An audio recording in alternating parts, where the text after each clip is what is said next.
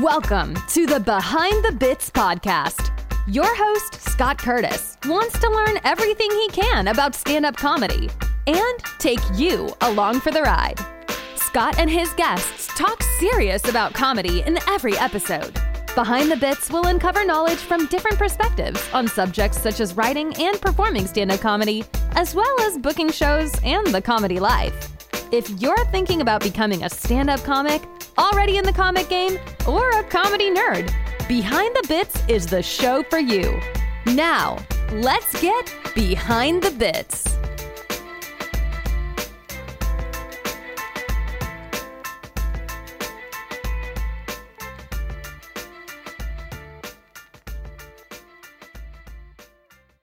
Hey, BTB buddies, my podcast listening was beginning to seem a lot like work. I was listening to comedy podcasts to get better at comedy, and I was listening to podcasting podcasts to get better at podcasting, and it was just getting to be a chore.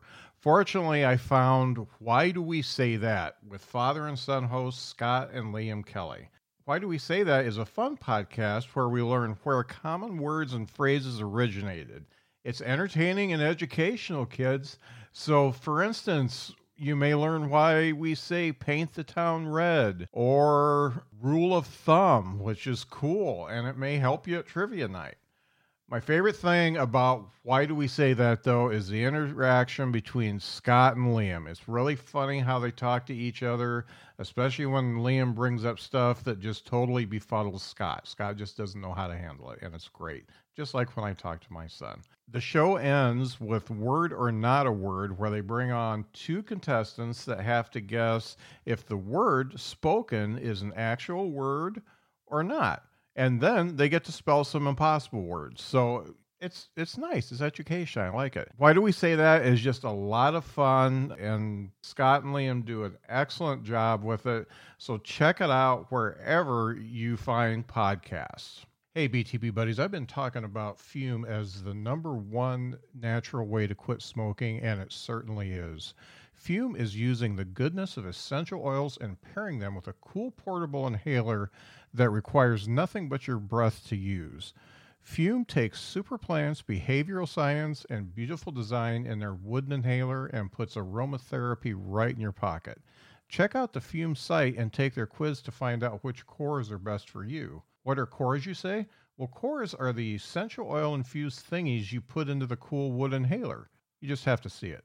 I'm currently experiencing Alabama allergy season, and the peppermint cores are a great way to knock out that morning allergy headache. The cores that Fume folks have put together can help you quit smoking, stop eating between meals, and just relax when you're really stressed out. They last a really long time, by the way. Where do I find Fume, you say?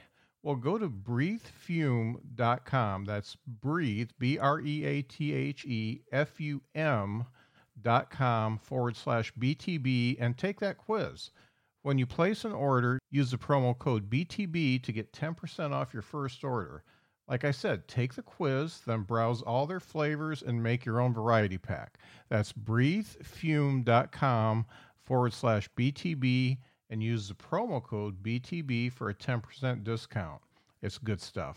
I want to talk about the gentleman I'm bringing up. It's Corey Ryan Forrester, and he's been featured on HBO, ABC, BBC, CBC, Esquire, Forbes magazine, and he's a contributor for the Huffington Post and the Bitter Southerner. He's also got a popular podcast called Through the Screen Door that I want to talk about a little bit. It is Corey Ryan Forrester. Corey, let's bring you up. What's up, Scott? How are you? Corey, I'm really glad to have you on. As I said, I'm a big fan. I've been following your video exploits for quite a while, and it's been really cool. Well, thank you. I'm glad to be on this show and actually talking about stand-up comedy for once in a while, because you can probably imagine there's a lot of people that they found me and don't even still know that I'm a stand-up comedian. Yeah. Because they saw my videos, and we've been during a pandemic, so it's not like I've been posting, hey, I'm about to be in Portland, I'm about to be in Seattle. So this is really nice to be talking about the thing I actually love. Yeah. And in reading your bio, it looks like you were from a very young age just smitten by stand-up comedy. Can you tell me a little bit about that? Yeah, to me, I'm one of the very few people that is doing what they said they were going to do when they were 5 years old. Like I used to be the type of person that, you know, because I was able to find success in my dream job, that I was always like, oh, you got to do it. You got to go for it, man. You know, I've since learned that I got very, very, very, very lucky, and that most people can't do that, because most people at 5 want to be Superman, and that job doesn't actually exist. But when I was a kid, I'm old enough to remember I'm talking about very early memories when I don't even know if I can walk yet, watching Johnny Carson with my dad. And then, of course, that moved into Leno, which I've actually found in recent years that I think my dad liked Letterman more as a person, but he was so loyal to the Tonight Show because of Johnny that he always just watched Leno. Wow. Like, it's really weird that my dad's like that, but he's like, no, I think Letterman's funnier, but, you know, it was the Tonight Show.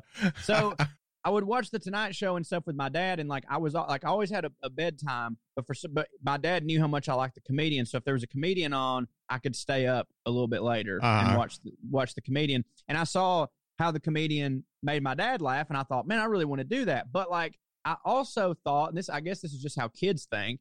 I was like, yeah, but those guys, you know, they're all from New York and California. I can't do that. Mm-hmm. And then one day when I was a young kid, I was sitting crisscross applesauce, as I'm told they say now, on my grandmother's floor, and on comes the television, this man by the name of Jeff Foxworthy. Uh-huh. And I hear him, and I see what and I'll never forget this in my life. The joke that he told was, I'm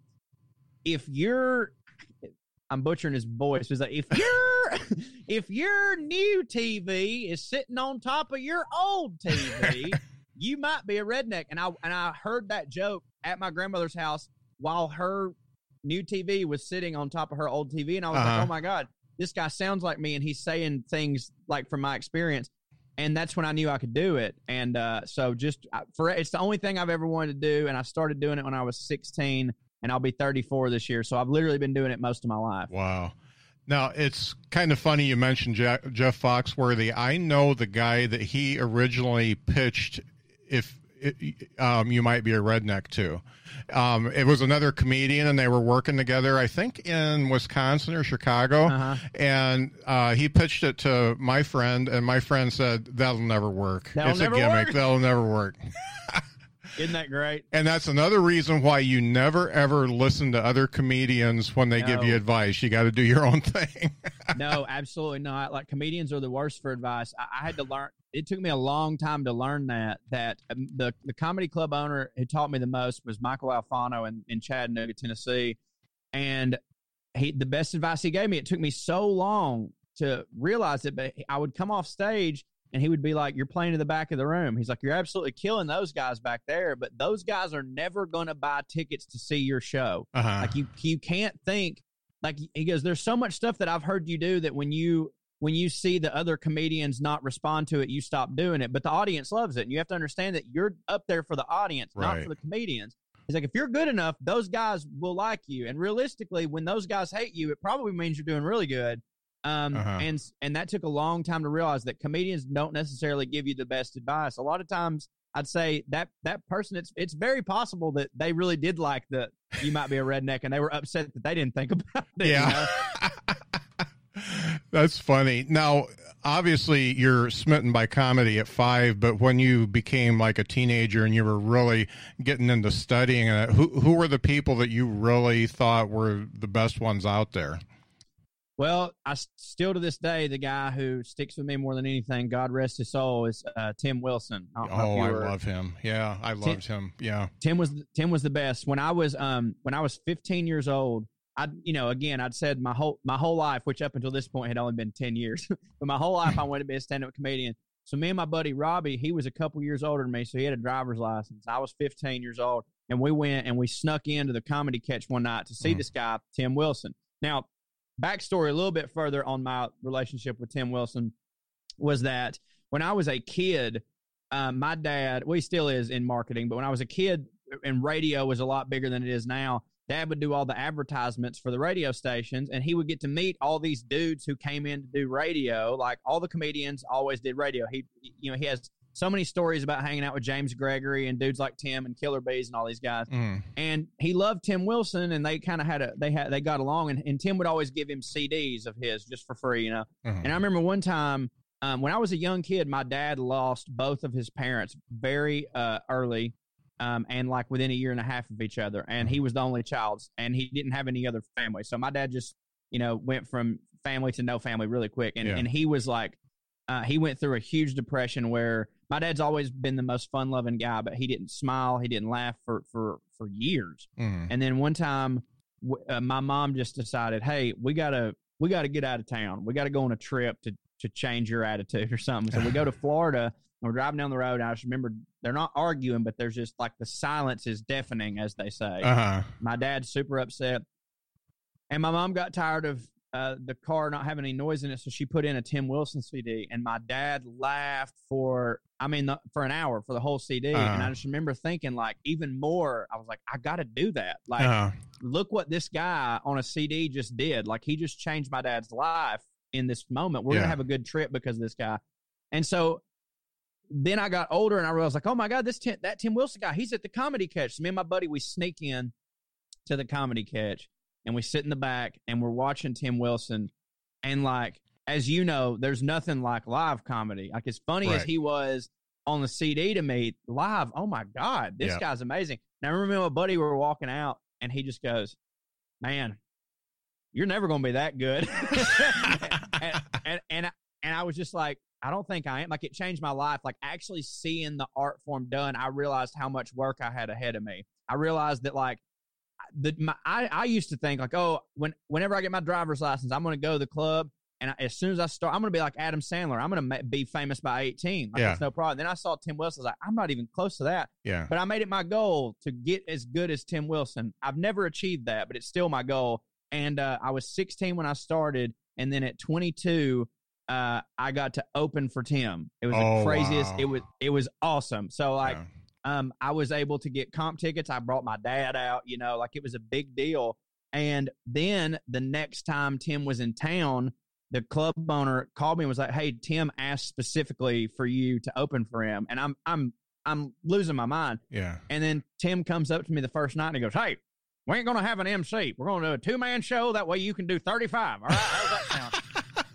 And I'm like, this is great. And then I always, from then on, whenever Tim was at the Comedy Catch, I opened for him pretty much. And in his later years, Tim diabetic, he wouldn't sell merch after the show. He wouldn't even talk to anybody. So I was selling merch, and Tim, so I would make like $800 a night because people wanted to buy something. Yeah. And Tim wasn't out there. And I learned so much from that guy, both good and bad. Yeah. I'm not going to speak ill of the dead. I love Tim, but let's face it, he got in his own way a lot. Yeah. But I would emulate him for so long until finally, Michael Alfano was one of the guys who was like, hey, Tim was better at dealing with hecklers than you are. You should just shut up. Yeah. Let Tim do that. You're going to get your ass kicked. Yeah. What was funny about Tim was that he did play to the back of the room. He was really not in anybody's court. He said whatever he wanted to say, and it just turned out to be good with the audience too. He was just so brilliant that it just kind of, and there are comics who also get mainstream appeal, like, regardless of how people feel about him now, Louis C.K. sort of fit that mold where, like, comics loved him as much as audiences loved him. But Brian Regan's one of those guys. But usually if someone's really, really loved by the masses, comedians are like, okay, whatever, which is so stupid, which is so dumb. Yeah. I'm so over that now. Like, I can't tell you how many times I've had to look at someone and go, you couldn't follow Dane Cook on your best day. Yeah. On your best day, you couldn't follow him. So quit talking shit. Yeah. So thinking about that first time you got on stage at 16, obviously you weren't really old enough to be in the comedy club. What was it, like an open mic, or what was it? So it was an open mic, but this is any actual comedians listening, this is going to blow your mind. Actually, the first time I ever performed, paid gig. I got paid $100 to nice. host. I know. For the record, before I get ahead of myself, I didn't make another dollar for another like 5 years. Yeah. This was during the time of, speaking of Dane Cook, the time of MySpace. Yeah. And like there wasn't really a YouTube, there wasn't Facebook, there wasn't anything, but there was MySpace. And on MySpace, the only kind of creative outlet there was, aside from that, posting videos wasn't a thing yet, but there was a blog section, and I had a blog where I would write my funny jokes and stories and yada yada. And this dude from Chattanooga followed me on there, and he messaged me one day, and he goes, "Hey man, are you a stand-up comedian?" I said, "No, but I sure would like to be. You know, once I'm able to drive and get to the club and stuff, I'm going to do that. But I'm just working up the material now." And he goes, "Well, if you can get to Amigos Mexican Restaurant on this Friday, whenever it was, I don't remember, and if you can host this open mic, I will give you $100." And as soon as he said $100, I'm like, well, I'll figure something out, you know, because this would, I mean, I was 16 years old, so this is like 2004. $100 was more than it is now, is basically all I'm saying. Yeah. Because gas was like 80 cents. So I was like, okay, man, but I don't really know. I don't have much material. And he goes, "All this stuff that you write, man, that's material. Just say that. Just say all that stuff." So I was like, all right. So I take what I think is like 15 minutes. Turns out it's 7. You know how that goes. Of course, yeah. And I go there, but that was enough to open the show and then introduce all these other acts. And I really, my buddy filmed it on tape, like an actual tape, you know. And I really wish that I still had that. Well, there's part of me that's glad that I don't, because I know that it'd be hard to watch. But I just remember being up there and my leg shaking so bad that there was no way people weren't noticing. I mean, like my literal knees were knocking, and I'm just kind of getting through it. And it didn't go that well. But when I was there, one of the guys that was doing the open mic was this guy named Wade Cardwell, who turns out booked the B Room at the Comedy Catch. And I got to be buddies with him. And he was like, I told him it's my first time. And he's just like, "Man, you know, I booked the B Room. If you want to come anytime, you know, come on." And we ended up developing a friendship. And I was just at the B Room every day in the grill, the Giggles Grill, it was called. And I didn't miss one opportunity. I mean, this is what I wanted to do. So it wasn't like, once I started doing it, I'm so glad, I'm so fortunate that like I didn't go, "Oh, that was way harder than I thought, and I wasn't as good as I thought." I was just like, I know I can. Like, I know I can do this. So I just I ate shit for a long time. And then finally one day, it's not like one day, oh, I was this great comedian, but one day the moves kind of clicked, you know? And I was like, okay, I know my jokes might not be the funniest, but I know how to write them and I know how to tell them. So, and the thing is, you know this, like I don't even count really the years from 16 to like almost 24, because what 16 to 24-year-old knows anything to talk about? Right.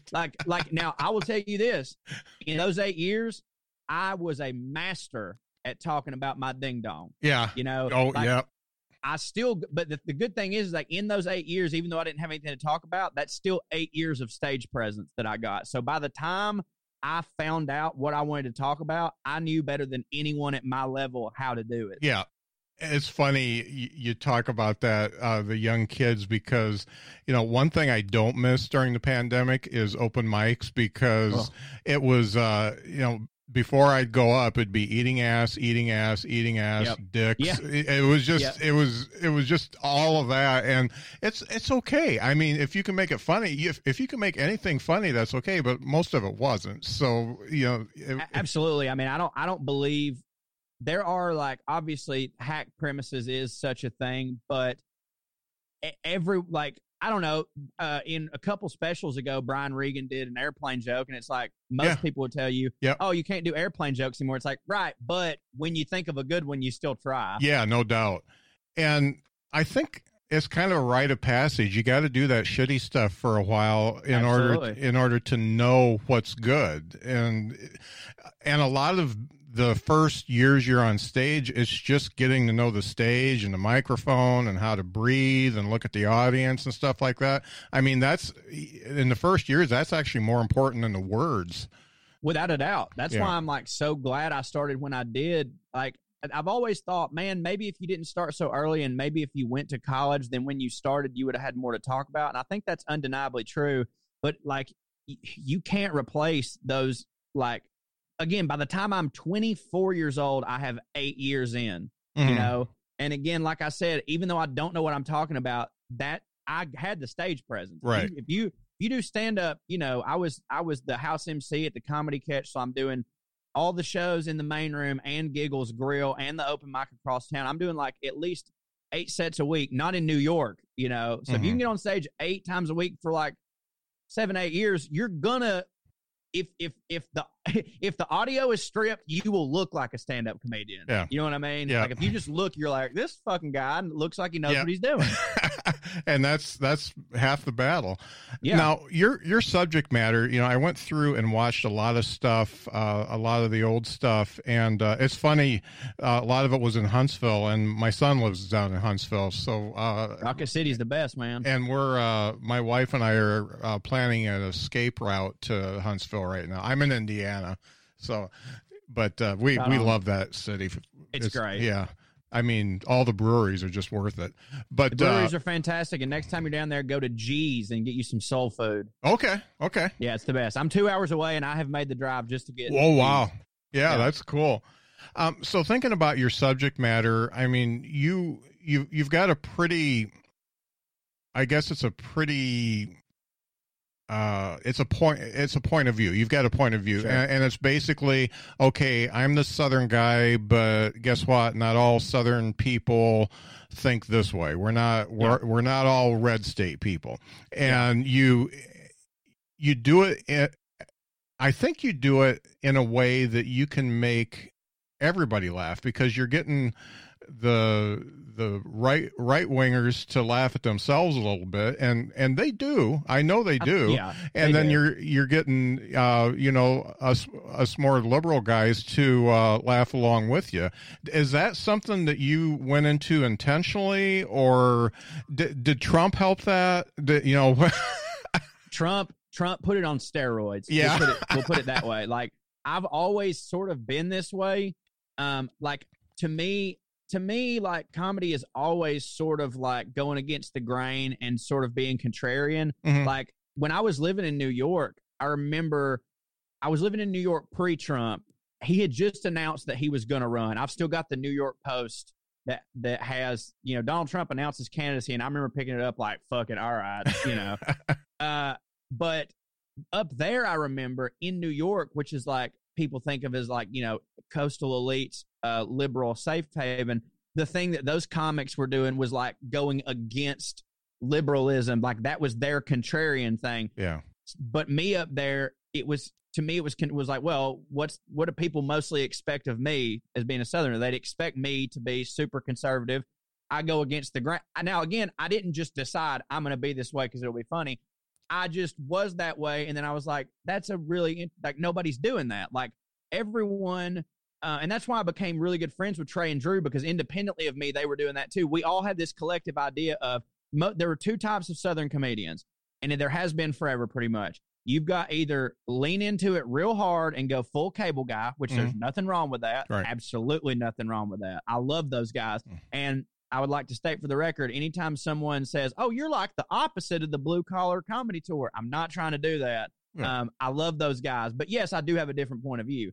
I look up to those guys is what I'm saying. But you was either go full cable guy and be the Blue Collar Comedy Tour, or if you're a comedian from the South, you drop your accent completely like David Cross. Yeah. And otherwise, nobody would even know you were from the South. And that's how because you're like, well, I want to talk about smarter and more liberal things. And if I have this accent, nobody will pay attention to me. And we all had the mind of like, why not do both? Like, just be proud of both things. Like, don't drop the accent. Be as loud as everybody else is. And say the thing that's on your mind. And who cares if that's different? Hell, in this industry, being different is so rare and a great thing. So just do it. And at the beginning, I mean, same guy I was talking about, Michael Alfano, as much great advice as he gave me, he also was like, hey, this ain't never going to work. He's like, you need to be clean. You need to clean everything up. You need to quit being so divisive. And now, granted, I can't argue that like my earlier years in comedy wouldn't have been better to me if I had done all those things. Right. But I stayed the course, and it now is paying off. And I'm so happy that I did that, because now I get to be uniquely me instead of being a guy who, like, you know, there's a lot of people that like finally this year were just like, okay, I've got to draw a line in the sand. Fuck Donald Trump. Yeah. I was like, I've been here the whole time. You know what I mean? Welcome to the club. Yeah. Yeah. Welcome to the club. Yeah. So in doing that, obviously you had a period of where you're trying to learn how to do that on stage. Did you run into any times where that just really backfired on you? A couple times, but like, I wouldn't say severely, and I think it's a credit to. So I'm from Chattanooga, Tennessee, or close. I'm from Chickamauga, Georgia, but the biggest club was in Chattanooga, Tennessee. Chattanooga, Tennessee is a liberal city for Tennessee. You know what I mean? Like if in any other, like if you put Chattanooga, Tennessee up north, they'd be like, this is a conservative paradise. But here, you know, they have a art district. So what I'm saying is, at that club, it was a fairly conservative crowd, because there was a lot of older people. The young, hip, liberal types, they weren't going to the comedy club on Brainerd Road. So I had a fairly conservative audience who I was having to get these messages across to. Therefore, I had to learn how to say it without getting the shit beat out of me every week. And so I found a way to give my opinion. I remember the first like really super divisive, I guess, political joke that I did was about, and this will date me a little bit, how long I've been doing stand-up. Don't ask, don't tell was still the policy in the military. That's not been a thing for a while, but it was a thing then. And I had a joke that ended up going from a bit to a chunk to like a 20-minute whole thing about how ridiculous it is that gay people couldn't be in a military. And I did this whole act out of these two guys in a foxhole, and like bombs are blasting down on them, and they're both scared for their life. And the other one just looks over and goes, I'd sure like to blow you right now. And I'm like, would that ever happen? Like, that's never, that was pretty much the whole idea of the bit was like, why would you worry about that? Like, when is that opportunity going to present itself? Yeah. And like so many times, I've never once believed that I could change someone's mind completely. I don't think anyone can, but you never know who's on the fence and just hasn't thought about it some way. Yep. And I had so many people that would come up to me that I know are conservatives. They would go, dude, you know, that is kind of ridiculous. Yep. Like, they're like, you know, I'm not like saying I'm for gays. I'm just saying, like, you're right. That is a little bit ridiculous. Yeah. And I was able to, like, the only way that it would go over is if I was talking to a conservative crowd. Cause like, if I was just doing that in front of my crowd now, it's like, we know. They're just, you know? they're just nodding their heads. Yeah. Yeah, exactly. And that happens a lot on this current tour because it's our crowd. And that's what every comedian will always want, is like, you always want to find your crowd and then sell tickets to your people. But you do find you're going like, well, it's just confirmation bias and they're applauding more than they're laughing. So now I've got to find a way to be even goofier about this or make them think about something different. Maybe I'll even say something for 5 seconds that I don't even believe in just to see what they say. And then be like, I'm fucking with it, you know. But like, I had to learn how to basically make common sense out of these things to where people who maybe didn't agree with me at least could understand my point and not want to kick the shit out of me. How do you come up with your bits? Because you hit on something about the don't ask, don't tell joke, that it was just a short bit and then it became more like a 20-minute thing. How do you work those out? For me, that's why the pandemic's been so difficult, and why, because I've done a bunch of the Zoom shows or whatever, and I have to prepare for them so much differently because I have to write everything fully out because I'm not able to just like riff. I'm like, in order to riff, I need like oh, that worked. I'll keep going on that. Yeah. I have no idea on the Zoom, but in life, like basically, usually what happens to me is the punchline comes to me first. Like, I'll watch something on TV or somebody will say something, and I'll have a comeback or something, and I'll be like, oh man, that's a great line. But obviously you can't just walk on stage and say a line, you know? So I'll go, all right, let's build up to that line. And then it's like, why would I say that line? Okay, now we have the premise. So I know where I need to start and I know where I need to finish. So my first night of working on a joke will be like, all right, I'm going to start with this and I'm going to get to here. I don't know what else. I don't know what the middle is, but I'm going to basically just go and riff on this topic and bleed it for everything it's worth until I start to get tired of it or the crowd starts to get tired of it. And then I'll hit them with the punchline and then that joke's over. And then after I do that about 50 times with like then the next night I'll be like, okay, last night you did it this way.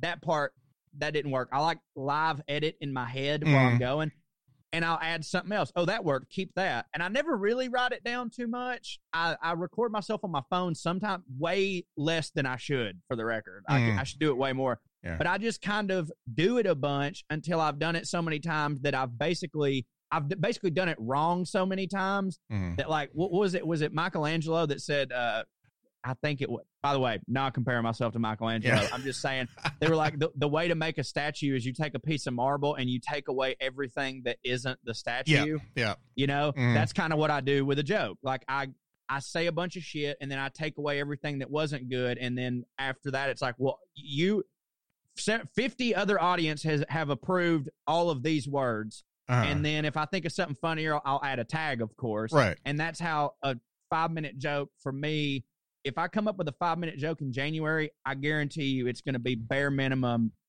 12 to 13 minutes in December. Yeah. Yeah, no doubt. And then probably back to 8 when I shoot it. Yeah. You know? Yeah. It's great that you can do that on the fly like that. It's hard for some people like me. It's really hard for me to think that through. And I have to record myself every single set because, and even though I'm an old man, I'm a much newer comic, and it's very telling on what's funny and what's not funny, because when you're up there, you're just in the moment. You don't know. Yeah. You get an idea, but you don't know. Exactly. This has been, okay, political arguments I can get into, and it doesn't even faze me because I know where I stand, but comedy arguments really piss me off sometimes. So there's this argument going on, and I shouldn't have even watched it. I didn't comment, and I shouldn't have watched it. It was on social media about American comedy not being a meritocracy. How do you feel about American comedy? Do you think that if you're funny enough, you can do well, or do you think that you have to know people? I mean, look, there's examples of both. What I think is that the cream ultimately does rise to the top, and that just because you know somebody, you still have to bring it. Like, the reason that Taylor Swift was able to get seen so early is because, yes, her dad had some money, and he was able to put some of that money into distribution of a record. But the reason that Taylor Swift still sells out Madison Garden right now is because she was good the whole time. You know what I'm saying? Like Nick Kroll, for example. Nick Kroll's dad's like a billionaire. So, yes, it was easier for Nick Kroll to like hang out with the Upright Citizens Brigade. He didn't have to go to work. He could do all, like, obviously there's privilege involved. But if Nick Kroll sucked, people wouldn't let him just ruin their shows all the time. You know what I'm saying? So, like, I get both. Like, for instance, I grew up white, and my dad made a pretty good living. Things have been easier for me than they are for some black comedians I know that are from the same area. Some of them, however, I still am funnier than them, and I've worked harder. But, again, I was able to work harder. Sometimes somebody has to go take care of their family, and I didn't have to do that. But, again, like, that whole, like, oh, well, they're only there because of this. It's like, I think that'll get you, like, one shot, you know. I think that'll get you one shot. And then if you suck, then okay, for instance, like Chet Hanks. Do you know who Chet Hanks is? I don't know that name. Okay, it's Tom Hanks' son. Okay. And he really wants to be a rapper. And he's yeah. Okay, well, but the thing is, you've never heard, like, he's got every opportunity in the world. He's not that good of a rapper, and therefore he's not number one on the Billboard chart. So Tom Hanks being his dad didn't mean shit. Right. You know what I mean? Yeah. If he was really, really good, then Tom Hanks being his dad means everything. But, like, that'll get you the opportunity for sure. But if you suck, like, you know, Kevin Hart said one time in comedians in cars getting coffee. Hollywood is undefeated. Mhm. Like, you can't beat Hollywood. Like, if you're good, you can make it for a while, and then Hollywood's done with you. If you're not good, they're not just going to let you not be good. Like, Mhm. Pauly Shore's a guy who maybe kept getting the opportunities because his mom was Mitzi. And I don't know, but it's not like he's selling out arenas. I mean, he still does comedy clubs and stuff, and I'm not going to shit on Pauly. I'm just saying, like, I don't know, man. I think that you do definitely have to have the talent. Yeah. And I agree. Thinking about when you were in the thick of it and touring, did you see anybody, obviously you get different features and stuff like that. Did you see anybody that you thought was better than where their station was right now? Oh, I mean, dude, I know plenty. That's why I'm saying it's not always this way. Because to me, Dale Jones is one of the funniest people they've ever lived. He's so funny, and he's a nationally touring headliner. But to me, he should be a household name. And I can't figure it out. I don't know why. Like, I mean, you do have to have luck on your side. Like, it's just like sometimes you just, like, I mean, shit, man. I'm just now. This is my ego talking. I'm just now getting the recognition I think I deserve. Yeah. 17 years into the game, but Dale's been doing it for 25 years. And I think he's the guy I've probably learned the most from as a comedian, and he should be further along. And again, like, it's not that he don't work his ass off, and it's not that he's super funny. I don't know what it is. Like, sometimes it's like, if you'd have been born 5 years earlier or 5 years later, and you just never can, like, who knows? Like, I don't know, man. But yeah, I see those dudes a lot. And that's why it's hard for me to just say, oh, well, if you're funny and you bust your ass, then you'll make it. But you also have to, like, what is making it? He pays all his bills by being a stand-up comedian. To most comedians, I'd say 95% of people who ever try to do comedy would love to be where he's at. Yep. But to me, he should be way up there. Right. Like that's the thing for, like, dude, I can look at I follow Nashville stand up on Instagram, and I love Zanies. I love Nashville. It's a great place. They'll post like a list of, like, open micers going up on a specific night, and it'll be like a 40 deep list, and I won't know one person on that list. And this is a stand-up comedy scene 2 hours from my house. There's a lot of people trying stand-up comedy, and there's a good chance I'll never see any of those people's names again. That's just how it goes. So it's just really hard for me to say, well, if you work hard enough, you'll make it, when, like, 1 million people are trying to do what you're trying to do. At what point did you find out that you needed to have some business sense about you, not just the art of comedy, in order to, first of all, not get screwed on money and stuff like that? When did that occur to you? Honestly, like, maybe 3 years ago.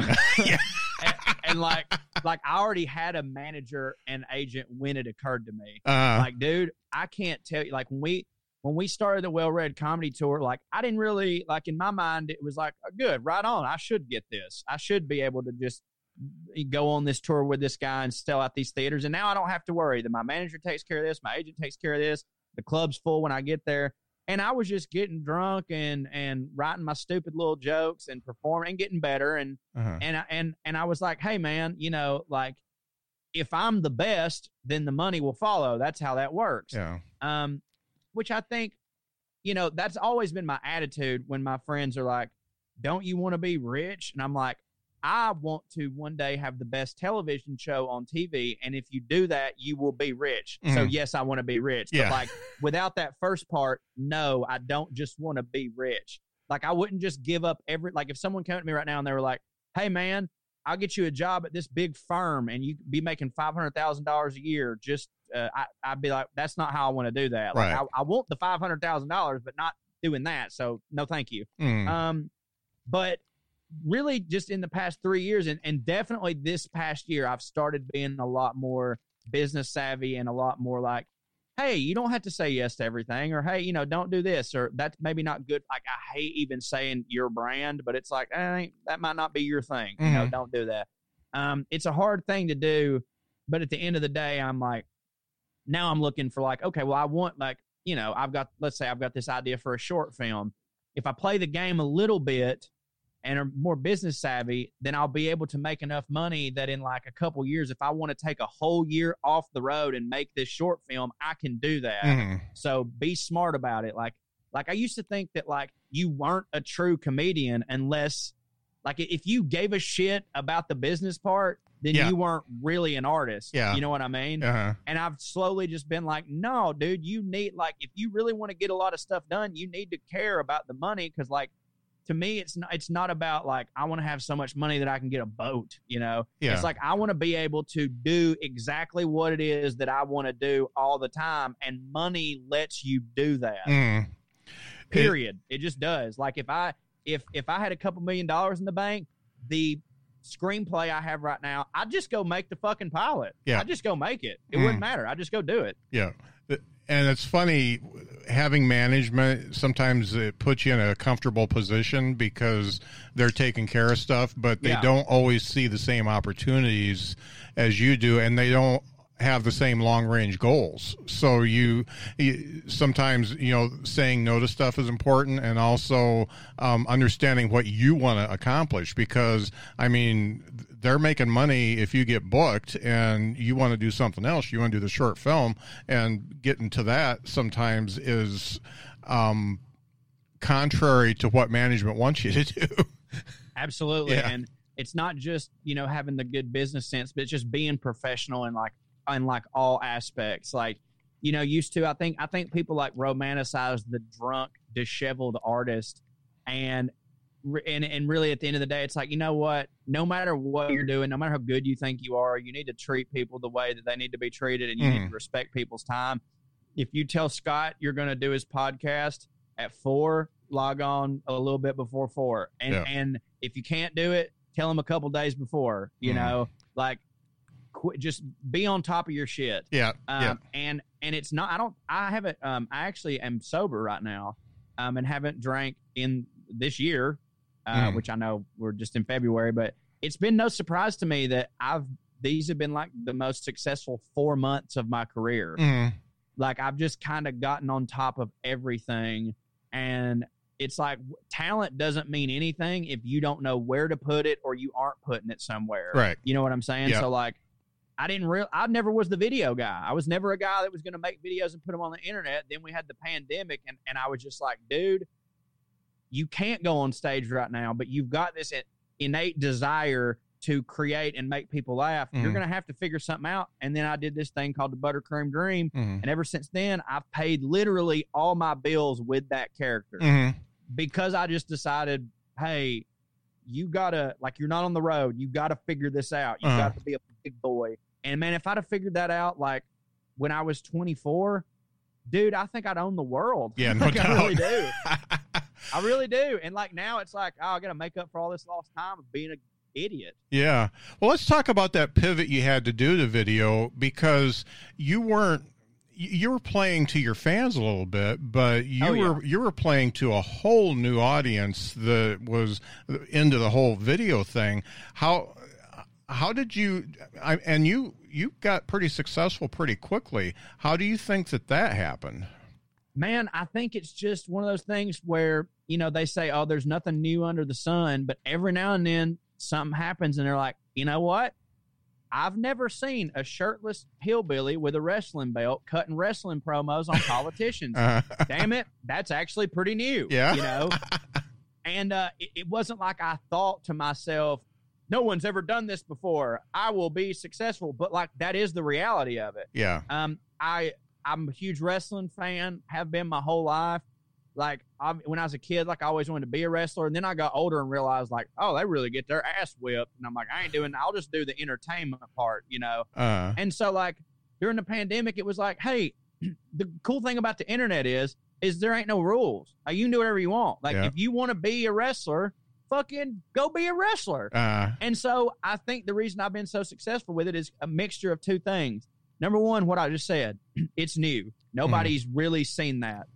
Not that people haven't done fake wrestler characters, but like politically, I don't think. And I feel like at this point, someone would have like, you know, told me about another one. We'd have been introduced. So I'd like to think I'm the only one doing that.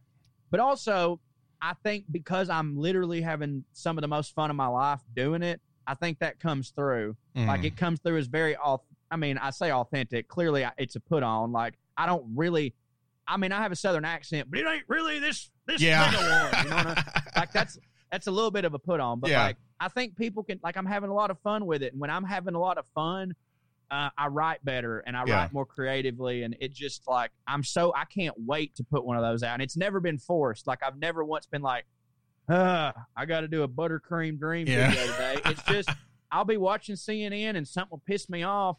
And my inner monologue, I didn't realize has always been that guy, you know, but me screaming, I say me screaming isn't good, but actually the last 2 videos I had go viral was just me screaming. But like to me, it was like, all right, I can be this guy who just screams his opinions, but it's like, that's going to come off as more mean. But if I have a wrestling belt and I make some joke, then it's like, it's funny. And it's one of those ways where like I can get people that don't agree with me to listen to my point of view because it's so ridiculous. And I'm not dissing it at all, but it gets to the point where it's on the edge of cartoonish, and that is good because the cartoons can get the stuff across and not get in trouble for it. And I make no bones about it. Bugs Bunny was one of my biggest inspirations in comedy. My top 3 inspirations in comedy are Jerry Seinfeld, Mel Brooks, and Bugs Bunny. So there you go. Cartoonish as a compliment. Now, thinking about, you did another pivot, and just recently you're doing the Biden press secretary thing. How's that coming across?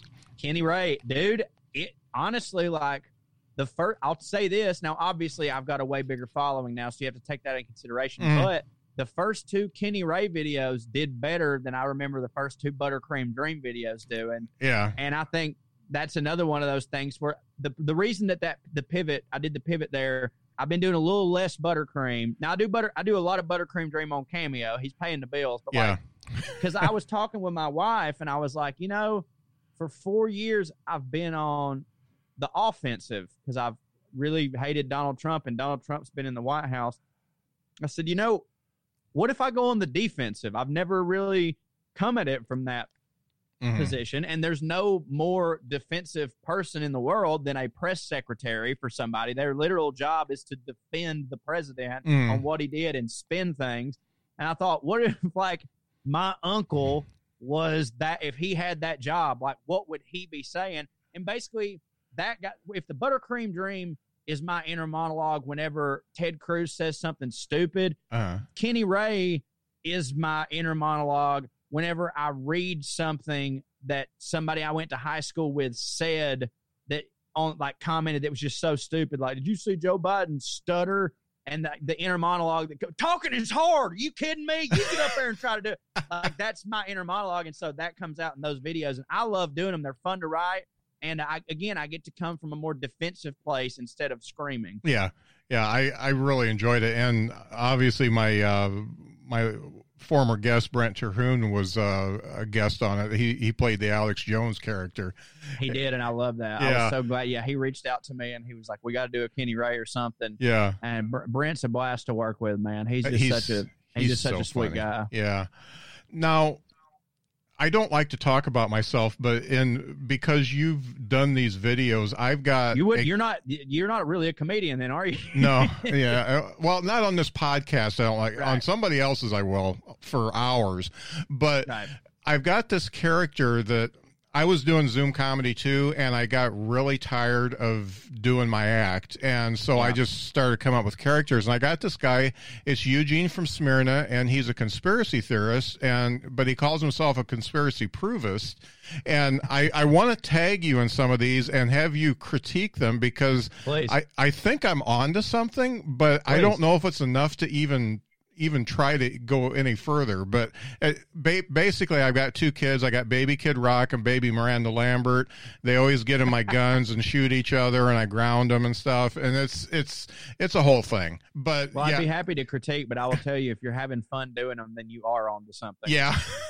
Well, I have really enjoyed it. The thing that backfired on me is I took over my podcast. I said that I hacked into the Behind the Bits podcast TikTok, and that just didn't go over because it wasn't my brand, and everybody was like, "What the fuck are you doing?" And so I've got to make my own channel, I guess, and do it that way. But yeah, that whole brand thing, man, it's so wild when you do something that is just a little bit different than you normally do, people really kind of lose their mind on that. It's really wild. Like, I've got a buddy, and I posted a video one time, and like, I'll admit that it wasn't funny. I wasn't really trying to be funny. I was just like upset with how ridiculous the current situation was.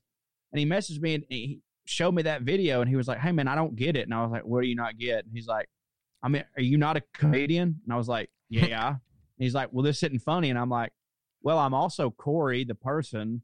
Yeah. You know, like I'm sorry, but I think that I'm allowed moments of lucidity like that. But yeah, if you start doing stuff like I'll sometimes I'll post stuff about wrestling, and I'll have some of my fans that have, I guess, just signed on to me for my, and I'm putting this in quotes, scathing political satire. Yeah.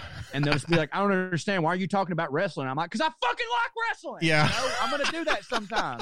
If you don't like it, that's fine. But don't think, I mean, like, I hope that I entertain you, but sometimes what I like is going to be reflected on my page. Yeah. You dipshit. Yeah, and it gets you a wider audience. So, you don't have to watch that if you don't like it. If you don't like the wrestling, then just don't watch it. It's fine. Yeah. It's totally fine.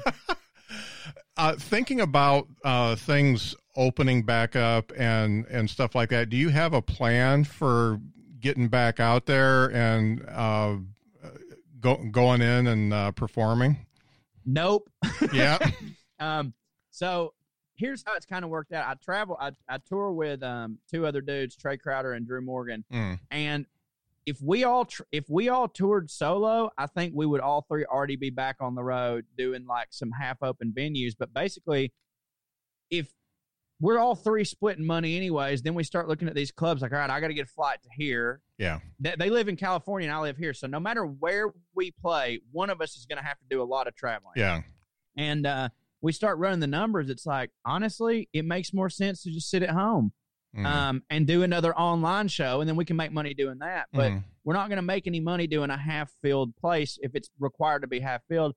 So our whole thing is like, we're just going to wait it out until we can go back to doing it exactly the way that we did it before. Now, I think that might be a lot of wishful thinking. Eventually, we might have to just be like, all right, man, look, the world's just going to be different from now on. This is what we got to do. But, the vaccines are starting to roll out, and we've all kind of just been like, all right, let's just, we've all got enough projects this year.